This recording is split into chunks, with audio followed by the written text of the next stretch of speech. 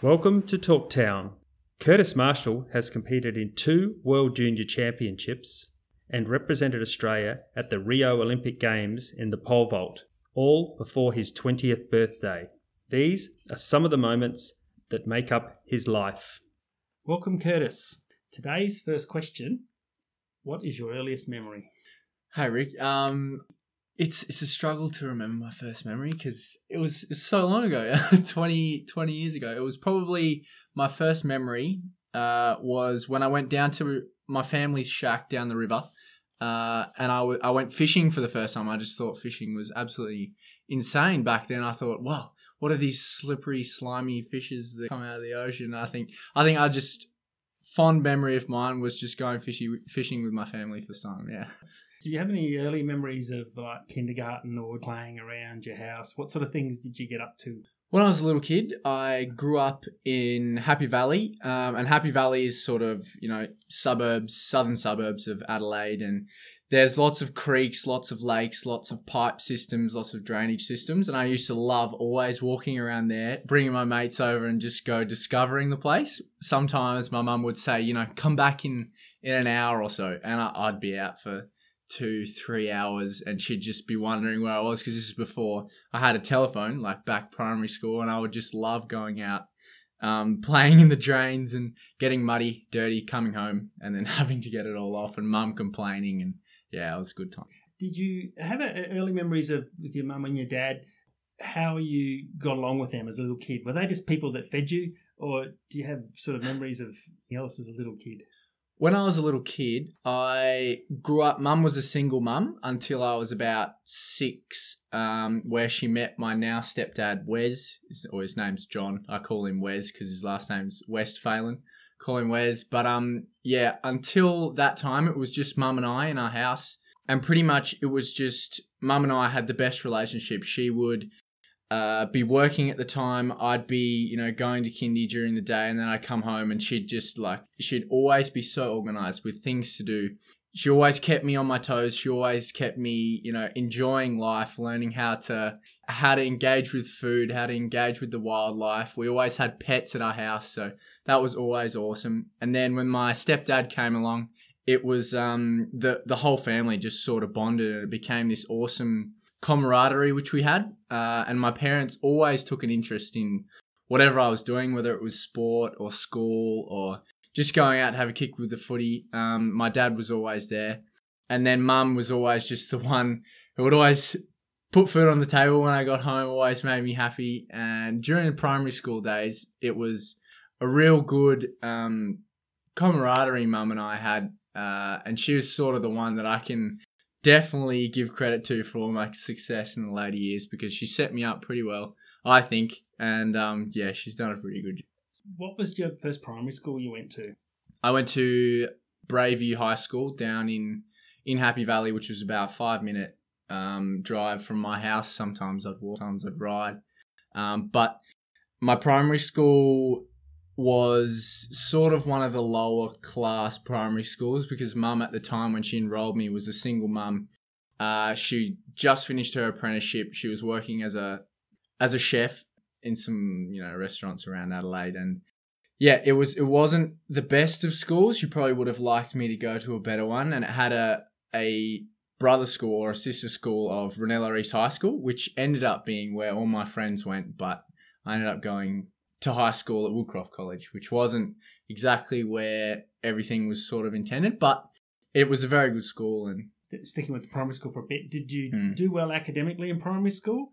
Primary school, I was a little rascal, yeah. I probably wasn't the best academically. I much preferred being on my feet and doing sort of stuff. I remember, I think it was year 2, mum always tells me that I was in a reception year 1 and 2 class when I was year 2, and she always reckons that I got held back because I was in a 3 year level class, being the oldest, where they had to adapt all the teachings just for the real youngsters and me, which I was sort of like starting to get the hold of, maths and English, but they had to cater for the younger ones as well. So she reckons that brought me down. That's why I'm a little bit, but no, primary school, it was It was alright. I enjoyed playing outside. I have this funny memory actually. It was a wet winter's day, and my mate and I, we wore shorts and t-shirt because we always loved wearing shorts and t-shirt. No one liked wearing tracksuit pants back in the day, but it was a rainy day, and we went out at lunch or recess. It could have been either, and we slipped in this puddle. He landed face first in the mud. I landed on top of him. Got absolutely no mud on me, but he was covered. And then we both had to go to the principal's office and had to get a new change of clothes. But yeah, primary school was a lot of fun. Did you do any special sports there, or did you just do all sports in primary school? Primary school, my main school sport was AFL, and I started playing AFL as of grade 2. So that was my main sport back then. I think I toyed a little bit with little athletics at the time, but it was mainly footy. I really loved the team camaraderie when I was young. It was awesome. Loved getting up on Saturday mornings and playing a game with the boys. Did you have to have one number every week? My lucky number back then was always number 7. I don't know why. Probably because my favourite football player was Nathan Van Berlo, who wore number 7. It's cool. Mine was 7 and 17. 7 and 17, there you go. Now let's move on to high school. You said you went to a high school nearby. So just to sort of talk about life at high school, same thing academically, we'll just go through the same system here. Academically, how did you go through your high school? So Woodcroft College was where I went, which was actually where my mother ended up getting a teaching job later after her cooking career. She became a home ec teacher and then got me into Woodcroft College, and it was a bit funny having my mum as a teacher there and me as a student. It was almost like she would know everything. She would know if I was mucking up in class. She would always be the first to hear. Whatever my grades were, she was able to find out before I even knew. So it was pretty crazy having mum there. I enjoyed it because she was always there if I ever needed anything, if I ever needed help. Also, I was probably one of the mischievous kids in the class. I was more of a physically active kid rather than, like enjoying sitting down at lunchtime and just talking amongst the group. I was one of the kids that would always want to get up and play soccer or play footy or throw the frisbee or something like that. So I think at that time in high school, I was more of a sport-loving student instead of the academic side. I was all right. I'd probably get average C's. Hang on, what's A, B? Yeah, B's and C's when I was in high school, but sport took up most of my time at that point. And what sports did you specialise in at high school? Was it still Aussie rules mainly, or did you introduce others? It was at age 13 where I had to choose between athletics and footy. I'd still been doing little athletics when I was young, and I was all right. I was pretty good at it. Was pretty good at high jump, long jump. I was hurdling a little bit because that's what my coach knew. He was very good. His name was Gabby Phyllis. He's been my childhood coach all my life, and we only just parted last year because he was my running coach up until then. I had to choose between athletics and footy, and footy I loved. Don't get me wrong, I was in love with this team sport. I loved showing up every training session, working hard, and then playing games was awesome, especially winning them. I think I remember winning a few games back in the day when I was playing for my club. I think we even won a premiership in under 14s or something like that. I think that was my last year. So I chose athletics predominantly because when you travel for football, you travel domestically. You can travel around Australia, and that's awesome. But then athletics, if you make it to the next level, you can travel the world. And I was like, I'm sold on that because I love traveling. I think it's awesome showing up to the airport. Whenever you have a trip ahead of you, it's always like a new adventures in front of you. So that's. You went basically from that age group competing at Santos Stadium and started pole vault, and I think you pretty well made a state team on your first crack. I did, yeah. I took up pole vault as soon as I finished footy at age 13, and yeah, that was when I started senior athletics out at the track, converted from little ass to seniors. I took up pole vault and went to the All Schools Nationals in Doncaster in 2010 and came away with a bronze medal, which was insane. I never thought I'd be that good at pole vault. Not many kids were very good at that age at pole vault, and there's not many kids that do it. compared to 100-meter sprinting or high jump or long jump, all the popular events, which I loved, and I also went to nationals for, but I never managed to scrape a medal or anything in them. And I was like, look, pole vault, geez, this might be my calling. Now I need to go a little bit past there now, and you need to tell a story when I took you to America, because this links a bit later on in the interview. What happened at the airport in Sydney Airport? Oh, yeah. So being a notorious young 14-year-old, I think I was at the time, I had a new phone on me and I was ready to rock and roll, ready to take photos of my trip overseas, have an awesome time. And we went through the security and hadn't even left Australia yet. We were in Sydney and I left my phone in security in one of the crates that you put through the scanner. And then I got on the plane. I think I even got off the plane in America and I was like, where's my phone? I need to contact my parents saying that and Rick, I didn't hear the end of it the whole trip. I left my phone in Sydney. And you toured, it was a school's trip to America, and you had great success pole vaulting over with, competing with groups of at least 50 athletes in the school's pole vault. What was that like as the kid turning up? Yeah, it was insane. I went overseas this was the first time I'd ever been overseas, and I went with this group of young aspiring athletes with Rick and his wife Patty, and went over to these school meets in the US, which was my first taste of international competition, even though it wasn't of a high standard, and I wasn't a very good vaulter back then, jumping 350, 380, on the brink of 4 meters, I think, but not quite there yet. And I was introduced to the way the American system works, which is everyone does, there are so many kids out there. There were thousands of people all over the country that would love and live and breathe pole vault. And I was like, what is this? I don't know anyone else in Adelaide that does pole vault outside of my squad. So seeing people show up with pole bags and borrowing poles and, 50 kids on one mat at one time, all jumping just for their school, just for fun. All of them had shocking technique. I'm not going to lie. It was horrid. But, despite that, they all loved it. They all went out there and had an awesome time. But, the amount of people that compete in this sport that I love around the world, it's sort of like opened my eyes and was like, whoa, I can really take this somewhere, because if they can do it, why can't I? Some of those kids you competed against and young coaches there are coaching still, and they still follow you. Yeah, that's awesome. I still have ties with some of the guys that I stayed with at Moore Park High when I stayed with a few of the school kids there.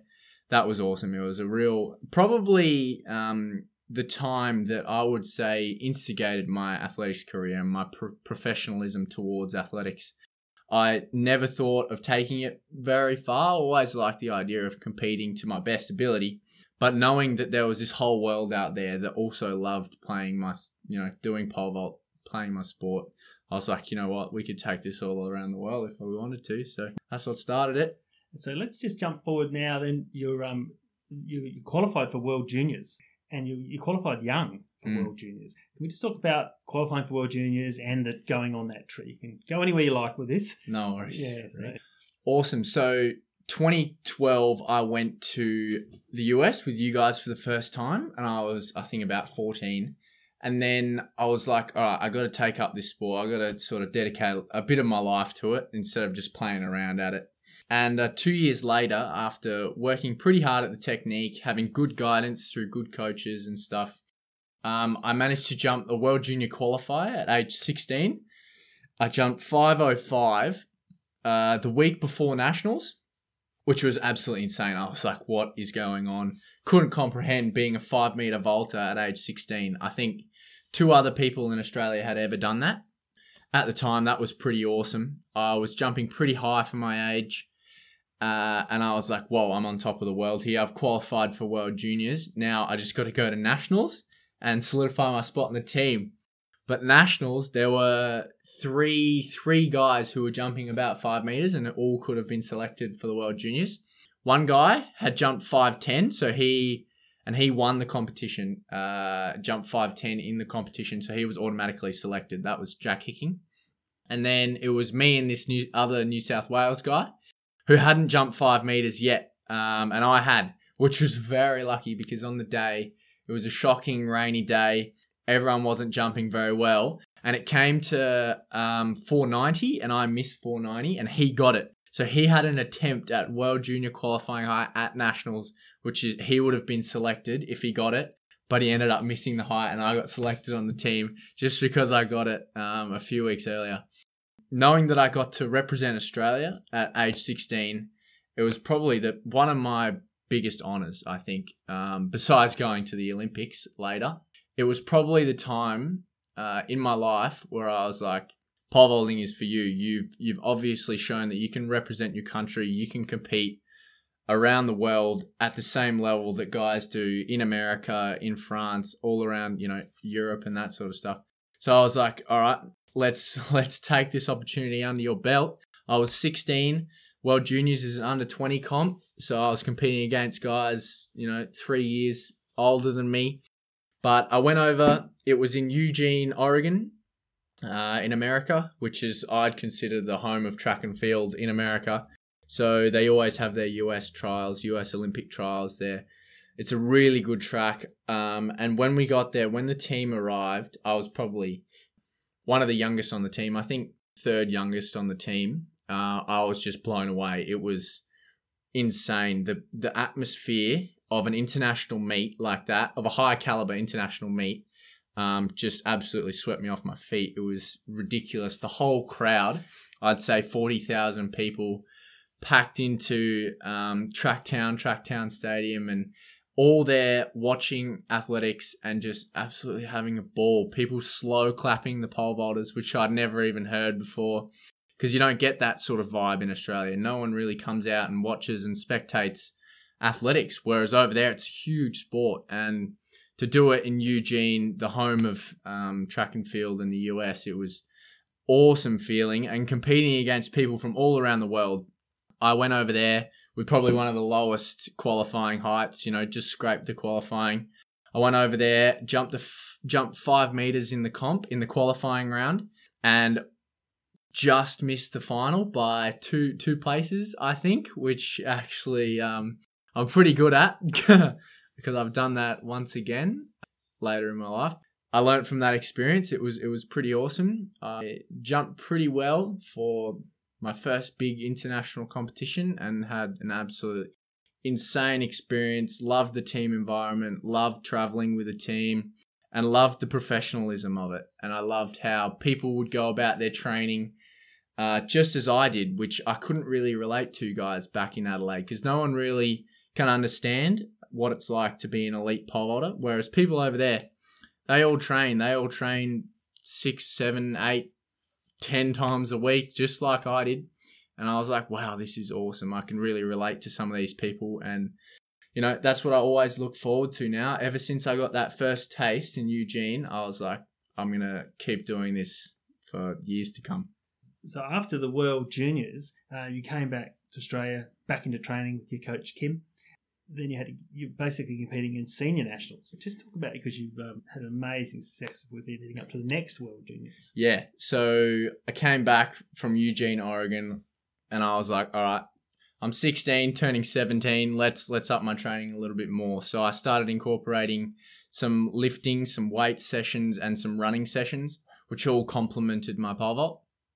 I did that for the next 2 years, gathered my strength. After jumping 505, the following season I jumped 542, and I was like, all right, things are improving here, things are looking good. And then it comes to 2016, the domestic season in Australia. I hadn't jumped a PB for more than a year. It had been a long, grinded road. Like I was in heavy training. Everything was going well. I didn't compete till later in the season, because I wanted to save myself for the Nationals, and I wanted to see if I could get another qualifying height under my belt to go over to World Juniors in 2016. I'd been saving myself, and I'd sort of been doubting myself a little bit. Oh, am I going to be able to make the team? Can I PB? Because there were 3 other guys who had got the qualifying height this time around, which was different to 2014 when I went. There were a lot of guys who were jumping pretty well the same as me, and if I didn't pull out a good height at Nationals, then I might sacrifice my spot on the team. But, it came around. Nationals were in Perth. I had the comp. I think it was 7 p.m. on like the Thursday night, one of the last days of competition. And everyone else who had been competing around me had an awesome meet. And I was like, all right, let's go out there. It's a good opportunity. Perth is really good for pole vaulters. You always get a tailwind. It's a fast track. It's going to be awesome. So I went out there, did my routine, stuck to my routine, did all my warm-up, felt good. And then when I went out there, all my other competitors, obviously all feeling the same. There was a big crowd there because it was a highly anticipated meet. Everyone wanted to watch us boys fight out for the 2 spots. And it came down to the last few jumps where myself, Declan and Angus, my other 2 competitors, who'd all cleared 520, bar raised to 540, which was well into the qualifying. I think the qualifying was 510. So it all got the qualifying height, but then it was down to who would place first or second. I cleared 540 first attempt, and Angus cleared 540 first attempt, but Declan missed. So Declan was out the comp. And then the bar raised to 5 meters 50, which would have been a PB for me. It was still Angus and I fighting it out. Even though we knew we'd been selected at this point, we were just, weight off our shoulders, let's go for it. And I ended up jumping a 550, which was a PB at the time, just to qualify myself for World Juniors. Angus missed it, so I was the highest jumper in Australia at the time, which was pretty awesome, and had a pretty successful rest of the domestic season where I jumped 550 again at Open Nationals to win Opens, which was the first time I'd ever done that, which was pretty awesome. So how old were you for the Open National? I was 18 when I won 18. Open Nationals for the first time, yeah. Pretty cool. Youngster. So from the from those 2 events, really, it catapulted you back into the World Juniors. Yeah. So where did you travel? So World Juniors this time was in Bydgoszcz, Poland, which is their sporting capital of Poland. It's actually quite a well-renowned place to jump big, because I know one guy who came second to Steve Hooker in 2008, he's jumped 601 there. So it was a pretty good track, obviously, for pole vaulters to jump big. And I was looking forward to the trip. I was really excited. I was in good shape. I think I was in the top few around the world, jumping 5 meters 50. That would have placed me top 5, top 4. And then it came to leaving. So we had a pre-departure camp in Townsville. I jumped all right there, getting my body back in shape. And I jumped 540. I was feeling pretty good. I was confident. And then 2 weeks later, late June, so 2 weeks, I think, later, and about a week before the Olympic Games qualifying mark cutoff date, I jumped 5 meters 50, as I said, which was my best, and the Rio qualifying was 570. And at this point, I was, if I can attempt 560, I'd be stoked. Even if I jumped like a slight PB of 55 or 60 overseas, that would just top it off. But came to Germany, Mannheim. Mannheim is one of the best places to jump in the world for pole vault. It's always got a tailwind. It's a Mondo track. It's slightly downhill. And we use this as one of my competitions in the lead up for World Juniors. And as I said, it was a week in the qualifying period until it cut off for Rio. So I went in there, no expectations whatsoever. Jumped 5 meters 50 on my first attempt, easy. I was feeling really good. Then I went to 5 meters 60 and cleared that on my second attempt. So making the most of the situation, jumped to PB. I was like, all right, this is awesome. I was lucky enough to have my coach there as well. And he was like, mate, if there's ever going to be a chance of you qualifying for Rio, it's going to be this time. So he was like, just put it to 70. 5 meters 70 in front of my whole World Junior team, in front of my coach. It was, a real buzz. I attempted it. First attempt, I went up a pole, tried to clear it. Pole was too stiff, spat me up and straight down on the bar. Second attempt, I was very close. I actually felt really good in this jump. It was probably the best jump I'd ever done in my life, but it was slightly shallow, so I came down on the bar as I had the hip height. Yeah, so I was like, all right. that was a very good jump. And I was talking to my coach and I said, I got to bring the standards in, move the bar closer, because that was the best jump I've ever done. And my coach was like, nah, we're leaving them where they are, and you're just going to go out there and just replicate that and just refine it, do it even better. And I just had to go out there and move my run up back a little bit. I was running faster. I had the adrenaline of the crowd. I was overseas. I had my coach there. I had no worries at all. Slight bit of pressure just because it was, just before the cutoff period. But it was a PB. I'd had a PB. I'm just going for this crazy height, 570. Third attempt. And I was just like, look, let's just go out there. You've done it a million times. And I went out there on the track and got the clap going and executed probably the best jump I'd done yet again, just after the one I did, and cleared the bar. Qualified myself for Rio, which was pretty insane. 1 week before the cutoff. Yeah. So from that, it was pretty emotional time. And Kim, your coach being there, which was great. Then he had to come back to Australia. You had to go into camp because you were going to Rio. Yeah, so I was overseas, just planning on going to World Juniors, and then I had to put another month of overseas on the end of that. My coach had to come home. I had to book all these things last minute. My parents decided to come over as well, so that was all rushed. But my coach was home for like 4 days between the two championships, and it was just a huge buzz. The whole World Junior team, no one had qualified in the whole World Junior team, and it's quite rare for a junior to qualify for the Olympics, and I managed to do that, which was pretty awesome. Like being one of the only people there to do it, it was awesome. There's only really been sort of years of athletics, probably Solomon and Yana Pittman. Yep. Yeah. Only juniors. Yep. And then there was me. Yep. Yeah, pretty good company. Pretty good company. All those guys pretty up there. So the Australian team, then you packaged off to Germany to rest and recover and train. Yeah. Just sort of talk us through Cologne and what you had there. Yeah. So I went to Cologne after the World Juniors. At Juniors, I managed to snag a silver medal overseas, which was to my surprise actually, because I was ranked quite high in the world at that point. I was a little bit disappointed that I didn't come away with the gold, but considering I jumped a 20 centimeter PB 2 weeks before, I was like, you know what, this is still awesome. Came over there, came away with the silver medal. But I learned a lot during that comp. I learned that the competition is never over until, everyone is out. Even if some other bloke who you totally doubt will get the bar, if he has one more attempt, he's still got a chance to get it, even if it's 20 centimeters above his PB, like I did 2 weeks before. And it just happened to be that way, that this American guy had a PB of 547, was attempting 560 to win the competition off of me, because I'd cleared 55. He had to pass his third attempt at 55 to go into the lead at 60, and had one attempt to clear it, and ended up clearing it to come out on top, which I was pretty gutted with, but that's the nature of sport. I learned a lot from it. World Juniors was a really good experience, and it was a really good stepping stone before going over to Cologne, and then over into holding camp before Rio. So it taught me a lot. But yeah, Cologne was where I went after World Juniors.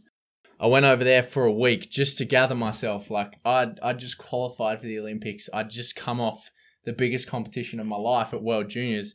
I had to, sort of center myself and just relax. My coach went back home for the time I was there, and I just had to regroup. So I used Cologne, which is the AA base in Europe, for athletics as a little bit of a retreat. I kept up my training, and when I got over there, expecting just to be, on my own over there, just chilling, having a week off. But all the other athletes that had qualified for Rio were all over there in Europe already. And I was just walking down the corridor of our hotel and bumping into Alana Boyd, and then Danny Samuels was down the hall, Jeff Risley, and all these huge names in athletics. I was like, wow, I'm here with these guys. I'm really mixing it here. It's a pretty awesome feeling, knowing that you're up there against, all these big dogs that you sort of see on TV, and you're like, whoa, I want to be like them one day. And then I'm there in the same meat hotel, just cruising with them. And I just used that week to, sort of realize what I'd done, but then use that to move on and then square up my head for the next chapter, which was,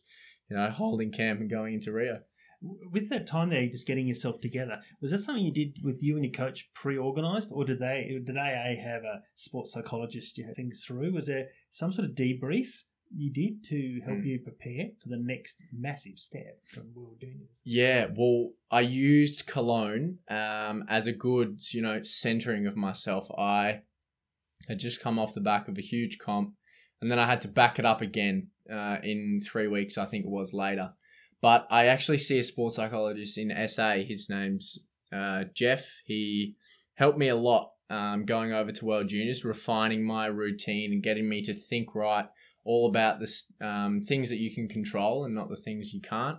And at that point, I had a Skype call with him, and I was on the phone to him while I was in Cologne, and we were just chatting about random stuff like, you're in Europe now. That's crazy. How awesome's that? It's better than him being at home, in Adelaide. Poor old Adelaide's probably raining. It was awesome weather over there, time of year. So I was just soaking that in, and he was like, all right, look, you've just had the biggest comp of your life just gone, but you've got another one coming up. And it was really hard to sort of switch off for that sort of week and then be able to switch back on. And he sort of gave me these techniques of how to switch back on. And switching off and switching on is really important in our sport, and it's what I've learned over the past few years. Switching, it's like playing cricket. If you're out there all day, big test match, and the batsman's out there on the pitch all day, they can't be switched on all day. They can't be focusing for 5 hours straight. They have to learn to switch on and off between balls. And that's really important in the athletics world as well, even though it's sort of totally different. But to be able to switch off when you can and not think about athletics and just go eat some good food, go watch some movies, go chat with your mates. That was really important for me in that week that I was in Cologne, because I was just able to leave the athletics behind and then, regroup myself. But then when I moved into holding camp the week later, after speaking to my sports psychologist, he was like, all right, this is time now to switch back on.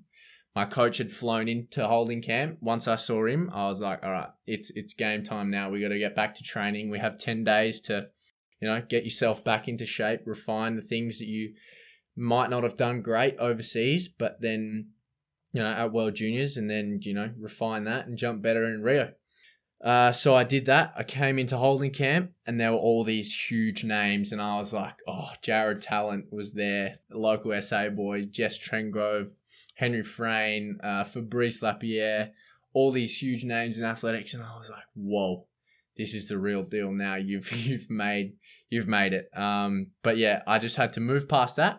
Became friends with all those guys, accepted that they were all athletes, all there to do their job, and I was there to do mine. And that's exactly what we did. I just pretty well went back into training, was able to switch my mind back onto athletics because we're in this nice confined situation of holding camp where you just eat, sleep, train, and talk to the other guys, and I was able to switch back on, and that's really what helped me get back into the zone for Rio. So holding camp, was that in Florida? I was in Florida, yep, at the IMG Academy. Right, so the whole Australian track team basically met up there prior to the open ceremony. Yeah, it's usually the case before any major. The Australian athletics team come together, get sort of group up, and then get ourselves on track for the major comp that's about to happen. Because I think going into holding camp, you can leave all the things that happen at home behind. You can leave the media, the paparazzi, not that we get it as track and field athletes, but all the stresses of being at home and being in relationships and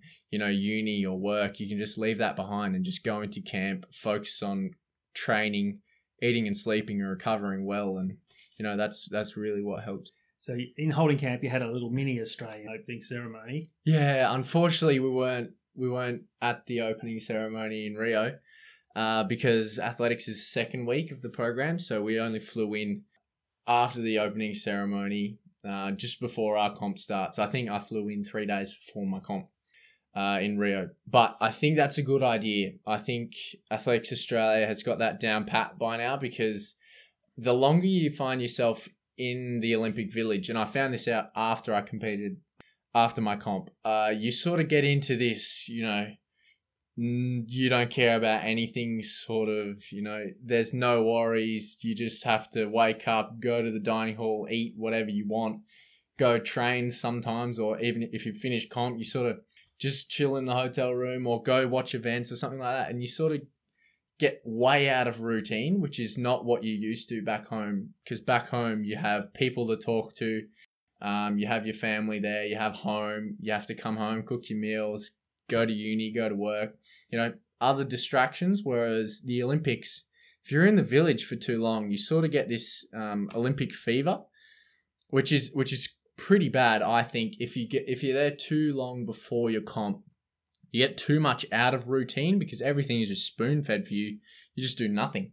It's so easy. If you go overseas for comps beforehand where it's all like hectic, you have to organize everything, and then you go into the village and you just drop everything. Everything's spoon fed. It's just sort of like way different, and it's really hard to just get back on top of your game in that situation. It's the first time you've been to South America.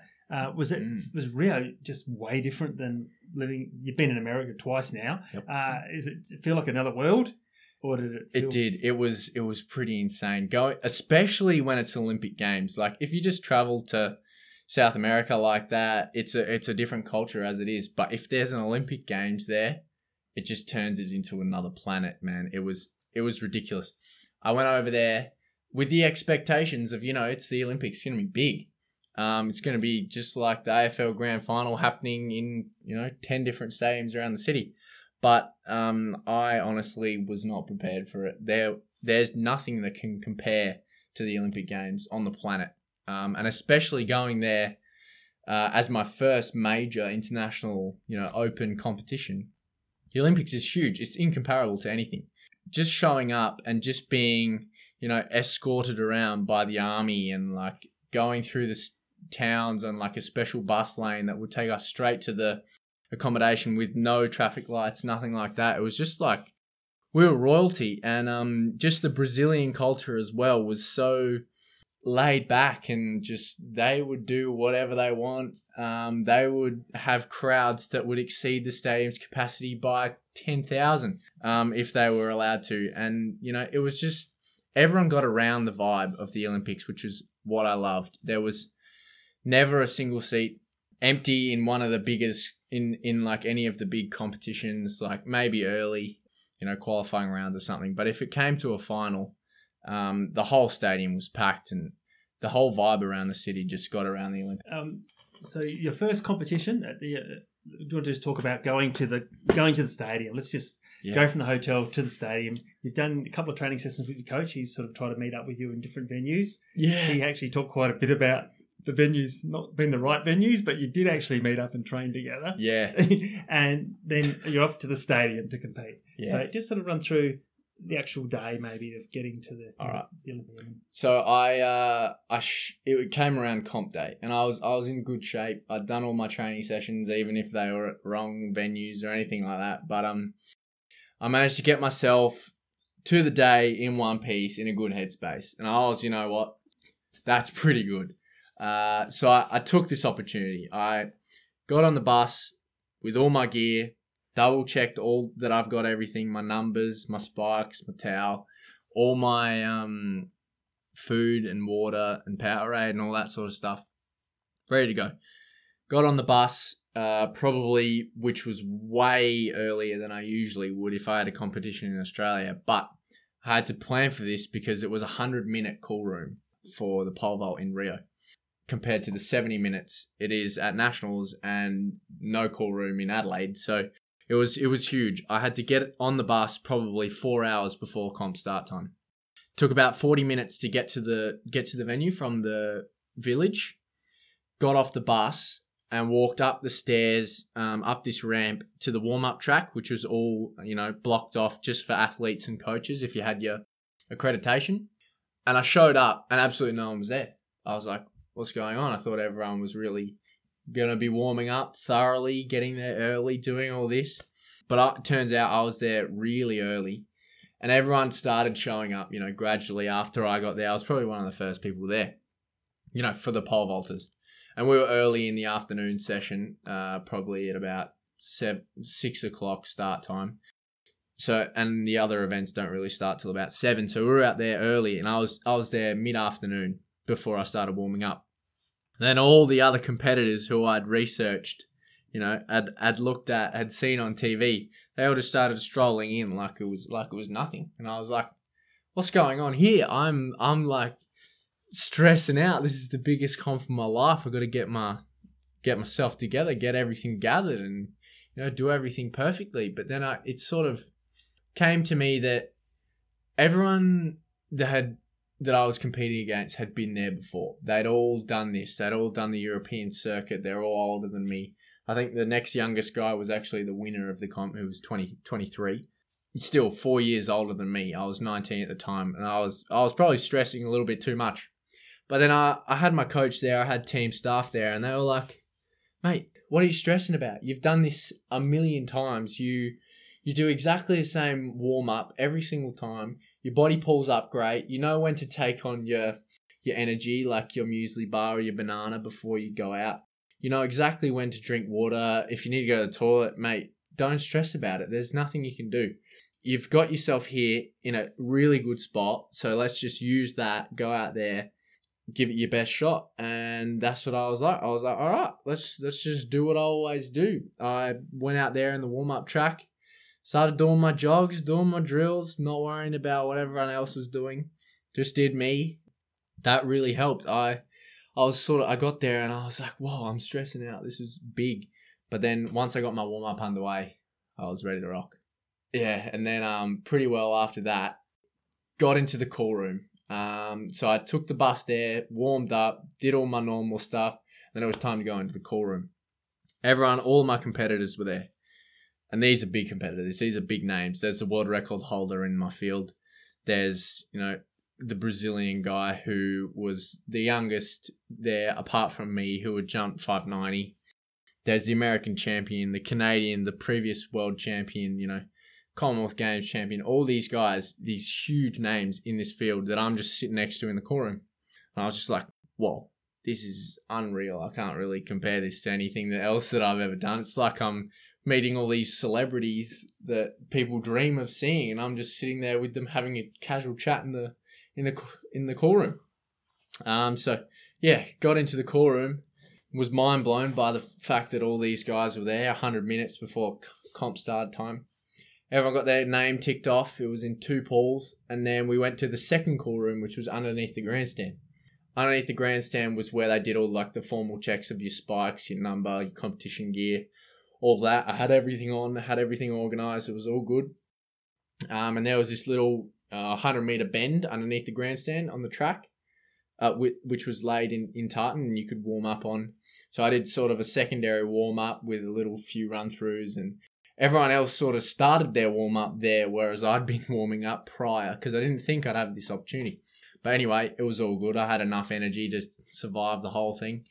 So I just kept doing my warm-up, stayed warm, did some jogs, stayed relaxed, and started talking to a few of the guys in the call room. And one of the guys who I really connected with was Sam Kendricks. Sam Kendricks is the American champion. The last few years, he's been really up there with the likes of the world record holder at every single Diamond League, always around the place. And he just sort of took me under his wing, and he was like, you look young. And I was like, yeah, hi, my name's Curtis Marshall, 19-year-old from Australia. And he was, oh, you're the bloke that jumped 570 in Mannheim. And I was like, yeah, that's me. I was like, whoa, that was awesome. And he sort of took me under his wing, and he was like, all right, you know what to do. The drill is pretty well the same as everywhere else, except you just got a bigger crowd here. And he was just a jokester. He loved every single second of being out there as well, just like I did. And the qualifying round, which was for me the final, but him the qualifying round, he was just taking it chill. He was all good. He just needed to jump, a 5m70, casual 5m70 to get into the final, which he was pretty cruisy with. So he just went about it pretty relaxed. And then I was actually sitting with him opposite the world record holder, the French guy, Renaud Lavellenie. And those two are good mates, Sam and Renaud. And Sam ended up asking Renaud, look, I just met this guy. His name's Curtis.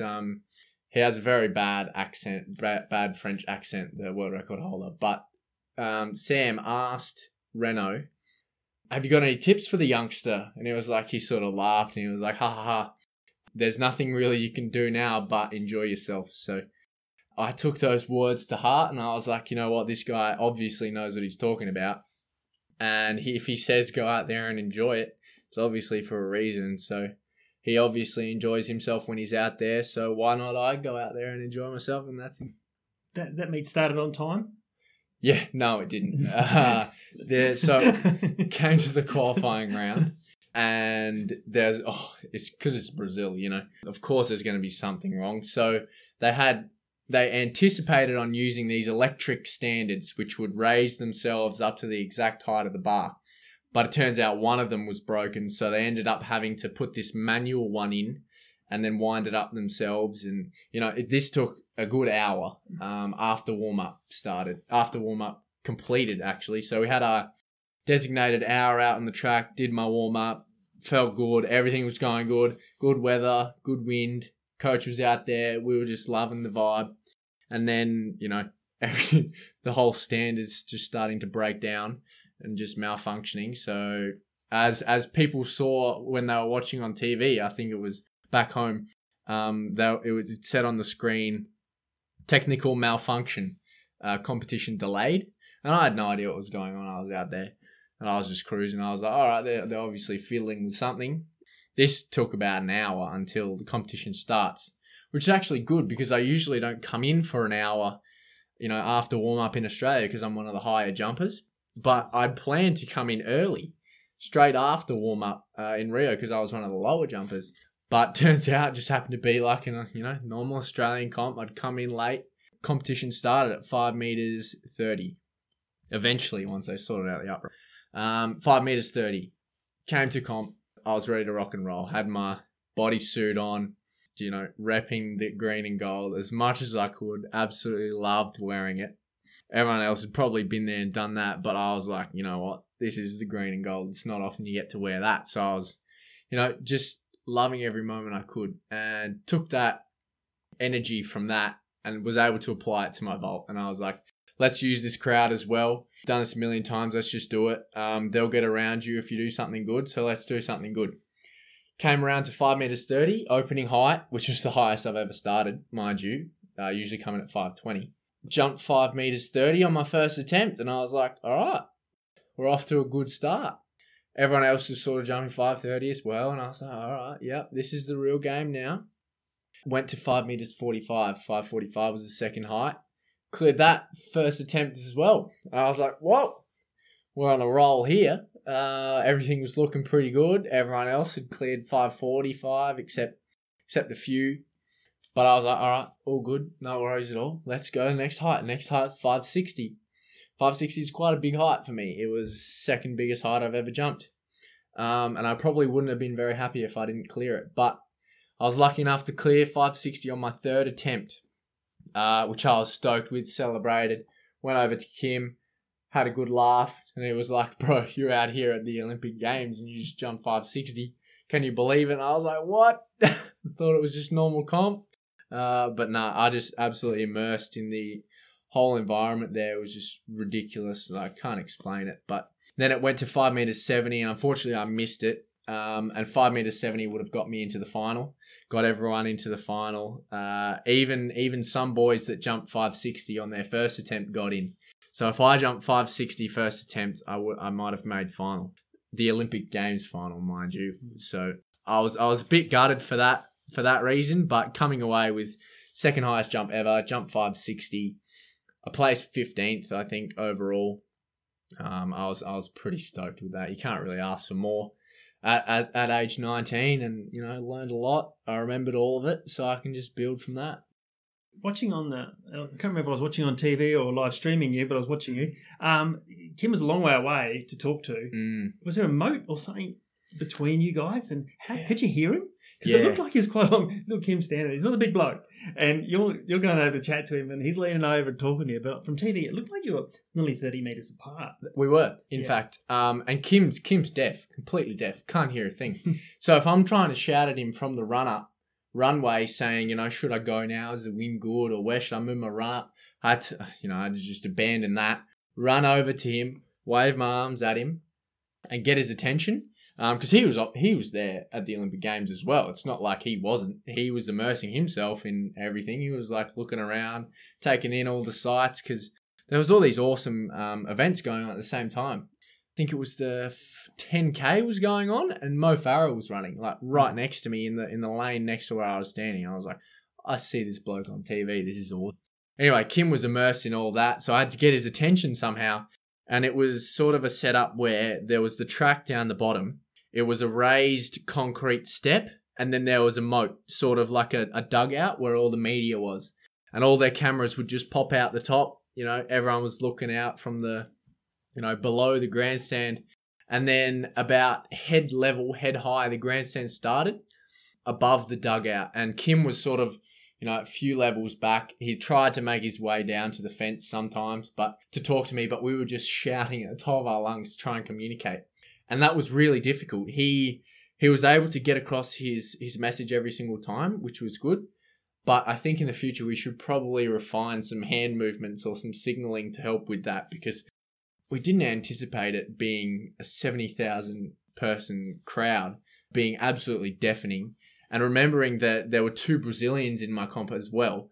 So every time they cleared a bar and we were trying to talk, you just gave up because they were just so loud. You couldn't hear yourself think. And if you can't hear yourself think, you have no idea what to say. So it's all just shambles out there. But, we'd realised that, as I keep saying, I've done this so many times that there's nothing really that can go wrong. So Kim was like, it's just a comp, like it's a comp anywhere else. Our communication was pretty standard. Always the same things, always the same cues that I work on in Adelaide. Everything pretty well the same. I just went about it pretty well, exactly the same as I would any other competition. I remember that, I'll go off a little bit of a tangent here, but my old mentor, Alan Launder, who was Kim's coach back in the day, my coach's coach, he was this guru of pole vaulting. He knew everything. He'd traveled the world researching pole vault, and came back to Adelaide, which is where he brought Alex Parnov over for the first time, who then moved to Perth. But he brought all the Russians over to Australia, and that's how pole vaulting sort of started in Australia. He instigated that. But anyway, he has all this knowledge. Who'd given a little bit to Kim. He's written a book, and I was lucky enough to, meet him for a few times before he passed away. I think it was something 2015. But yeah, he was sort of like a mentor to me. I've got his book and all this sort of stuff. But one of his famous sayings that I always remember that he sort of directed to me, but was always, directing, to the general pole vaulting population. But for me, what really resonated was he told me that back in 2014, when I qualified for World Juniors, and I went overseas and I was dreading all these huge heights that I'd have to be jumping. But, he was like to me, you've jumped 5 meters. If you jump 5 meters over there, you're going to make the final. It's going to be an awesome competition for you. But 5 meter bar is a 5 meter bar anywhere in the world. It doesn't really matter where it is. It's not going to be any higher. You're not going to be on any different poles. It's going to be exactly the same standards. Everything's going to be the same, no matter if it's in Adelaide, no matter if it's in Eugene, no matter if it's at the Olympic Games. And I was like, all right, 5 meter bars, 5 meter bar anywhere. So let's just take it like it always is. And I just did exactly the same as I always did. Jumped the way I always do. And usually if you've done the training, if you have done all the work, you put it all in, you're going to get it out. So you can always sort of rely on your baseline at training to be about what you can produce at comp. If you get lucky, then you get lucky, you jump a PB. But my baseline at the time was 5 meters 60, and I produced 5 meters 60. So if you can make your baseline up there with the best in the world, then you're going to be in a pretty good space. And that's what I learned. Finishing up the Olympics, coming back to Adelaide after the Olympics, was there I've talked to a lot of high performance people on this show. Everyone sort of reacts differently when they finish what they were doing. Did you have any bad come down, or did you get depressed, or when you got back to Adelaide? Was it just so exciting because everyone was all over you, congratulating you, slapping you on the back as well? Yeah. But in yourself, did you have a time where you think, a downtime where you think, oh my God, I miss all that, and learning to control those feelings. You might have been crying, start crying for that. The other two guys, both of them had sessions where they just cry. Post-depression, competition blues. Yeah, it's a real thing in athletics. I agree. I can totally relate to those guys. When you're in such an awesome environment with all your best mates competing with you at the sport that you love, there's not much better than that. You can't really get much better than that. And then you come home, and it's all sort of just diminished, and everyone's gone their separate ways. No one lives in Adelaide that went to the Olympics either. Maybe like Jared Talent and Jess Trengrove, but that's about it. They were the two guys that I could sort of relate to. But you're not living with them 24/7. You can't really talk to them 24/7. So it was quite hard to come back to Adelaide, little old Adelaide, after being at the Olympics. But yeah, I thought it would be easy. I was like, all right, I'm back home now. Let's just get back into the rhythm of life. You know, you're gonna have this awesome story that you're able to tell people when they ask. But you know, other than that, you're gonna be fine. No worries at all. But I actually struggled a fair bit. I had 4 weeks off of training, which was the plan, you know, to get back into the season. Took 4 weeks off. Ate way too much junk food, got fat. It was awesome. Put on, I think, 5 kilos or something. But that's standard, you know. Athletes can do that, and then they get back into training. In those 4 weeks where I wasn't training, I didn't have uni because I'd come back halfway through the semester, so it was hard, and I couldn't continue that. So I deferred second semester uni. I wasn't really doing much with my time. I had all these stories to tell, but I had no one to tell them to. I had my parents, obviously, who were there with me in Rio, so they experienced it all for themselves, and I was able to tell them the other parts, you know, the parts of the village and the parts of the stuff they didn't experience. But, you know, I couldn't really express myself to the full amount I would have liked. I think I like to get my point across to people and communicate and have good relationships with people. But when people can't really understand or relate to being an elite athlete and living that lifestyle, it's quite hard, because you can't, you need a release every now and then, and I didn't really have that. So I had all these stories which I thought were awesome, and some people, they got me over, got me to talk in front of schools or talk in front of athletics clubs and stuff like that. That was awesome. I got to share my story to the younger population, hopefully inspire them to be a bit more like us, and hopefully get to the Olympics one day if that's their dream. To the general population and to my normal friends that I see every day at uni, they weren't really there, and there was no one really that could sort of go, oh yeah, I understand you, but no one was really like that. I just had to go 4 weeks on my own, just with all this sort of stuff boiled up inside, which I would think about every night before I go to bed, and I was just like, that was the most incredible experience of my life. And I'd hate to forget it, and I'd hate to not tell anyone about it, but no one was really there to relate. So it was a little bit hard. Eventually you get over that, you sort of move on, you get new goals. Once I started back at training, everything sort of changed. I was like, all right, let's go, new season, new you, let's see if I can continue that. But it was quite hard coming back with all these emotions, all these, new clothes that everyone wanted to see, but no one could really relate to wearing. It was difficult. Your sports psychologist, did he go through some of this with you? How to handle that? Have you talked that through and done some debriefs? Yeah, well, I didn't really see him when I got back. Actually, it's one of the things that no one really understands. Coming back, everyone sort of works on the preparation towards a big comp and doing the competition itself, but after that, everyone sort of disregards it. But I think it's quite an important period where you get to reflect and analyze what you just done and express the feelings that you felt and then learn from that. Whereas I sort of came back and I was just like in all this, had all these things boiled up inside and couldn't wait to tell everyone. I couldn't really reflect because there was no one that could, help me with that really.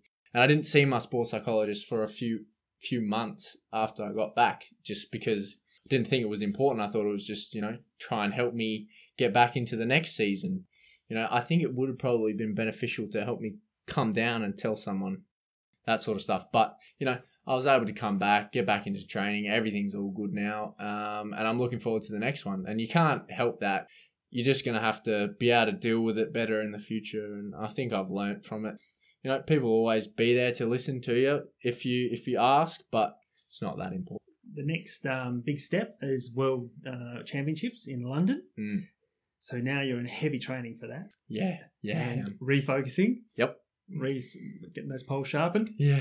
I noticed out the back, you got the Markov poles in your backyard. It doesn't get better than that. No, I sleep with them ready. I think you get through the doorway. Yeah. So what's happening now? You're just training and really starting to focus on that next.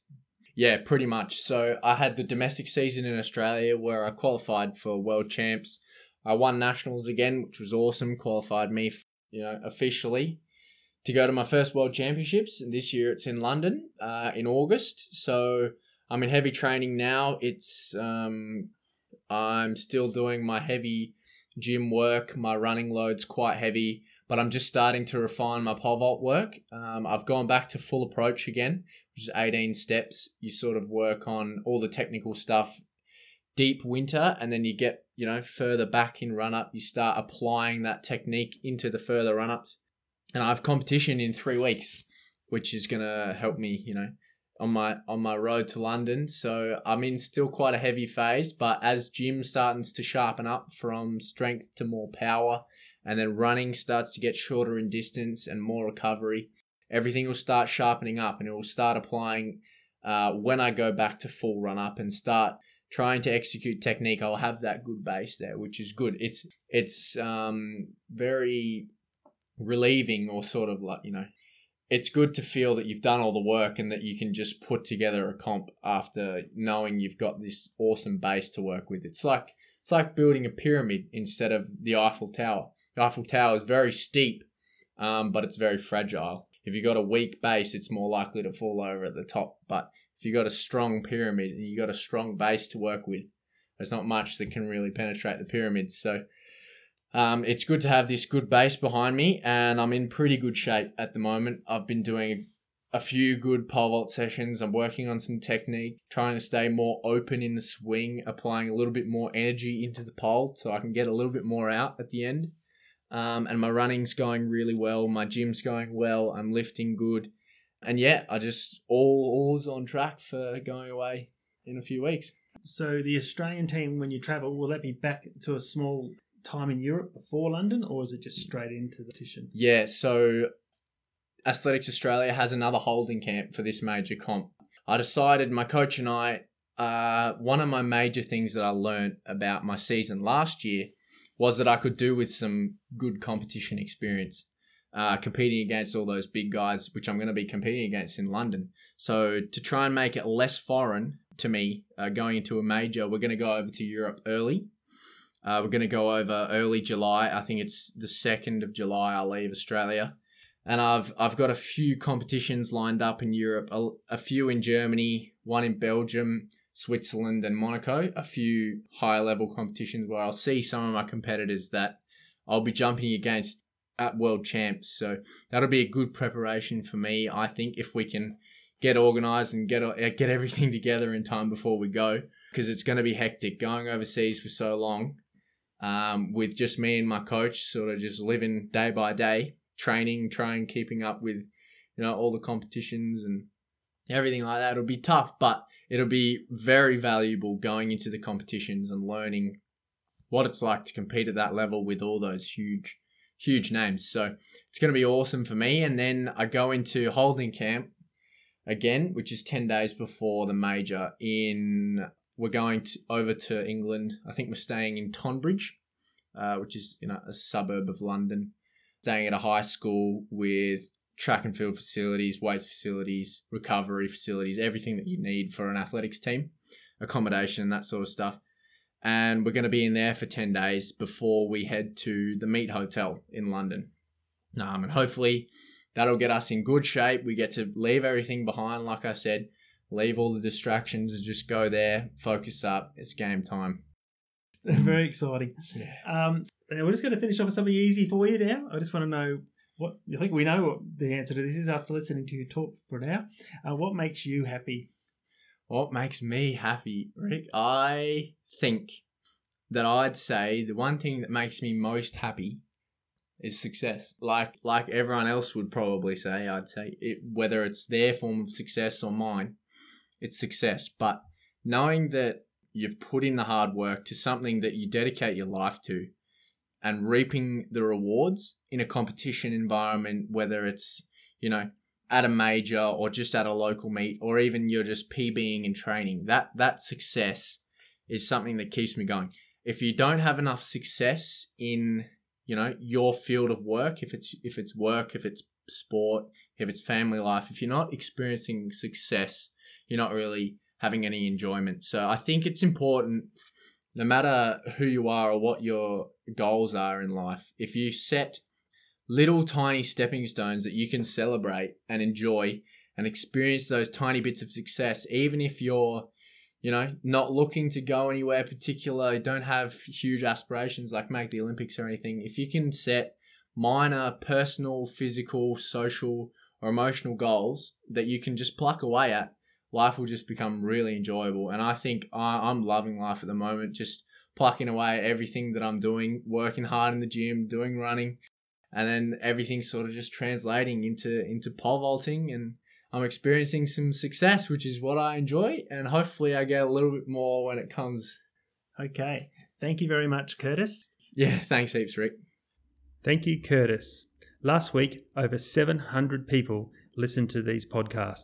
Please subscribe if you liked what you're hearing, and forward these podcasts to your friends. Thank you for listening to Talk Town.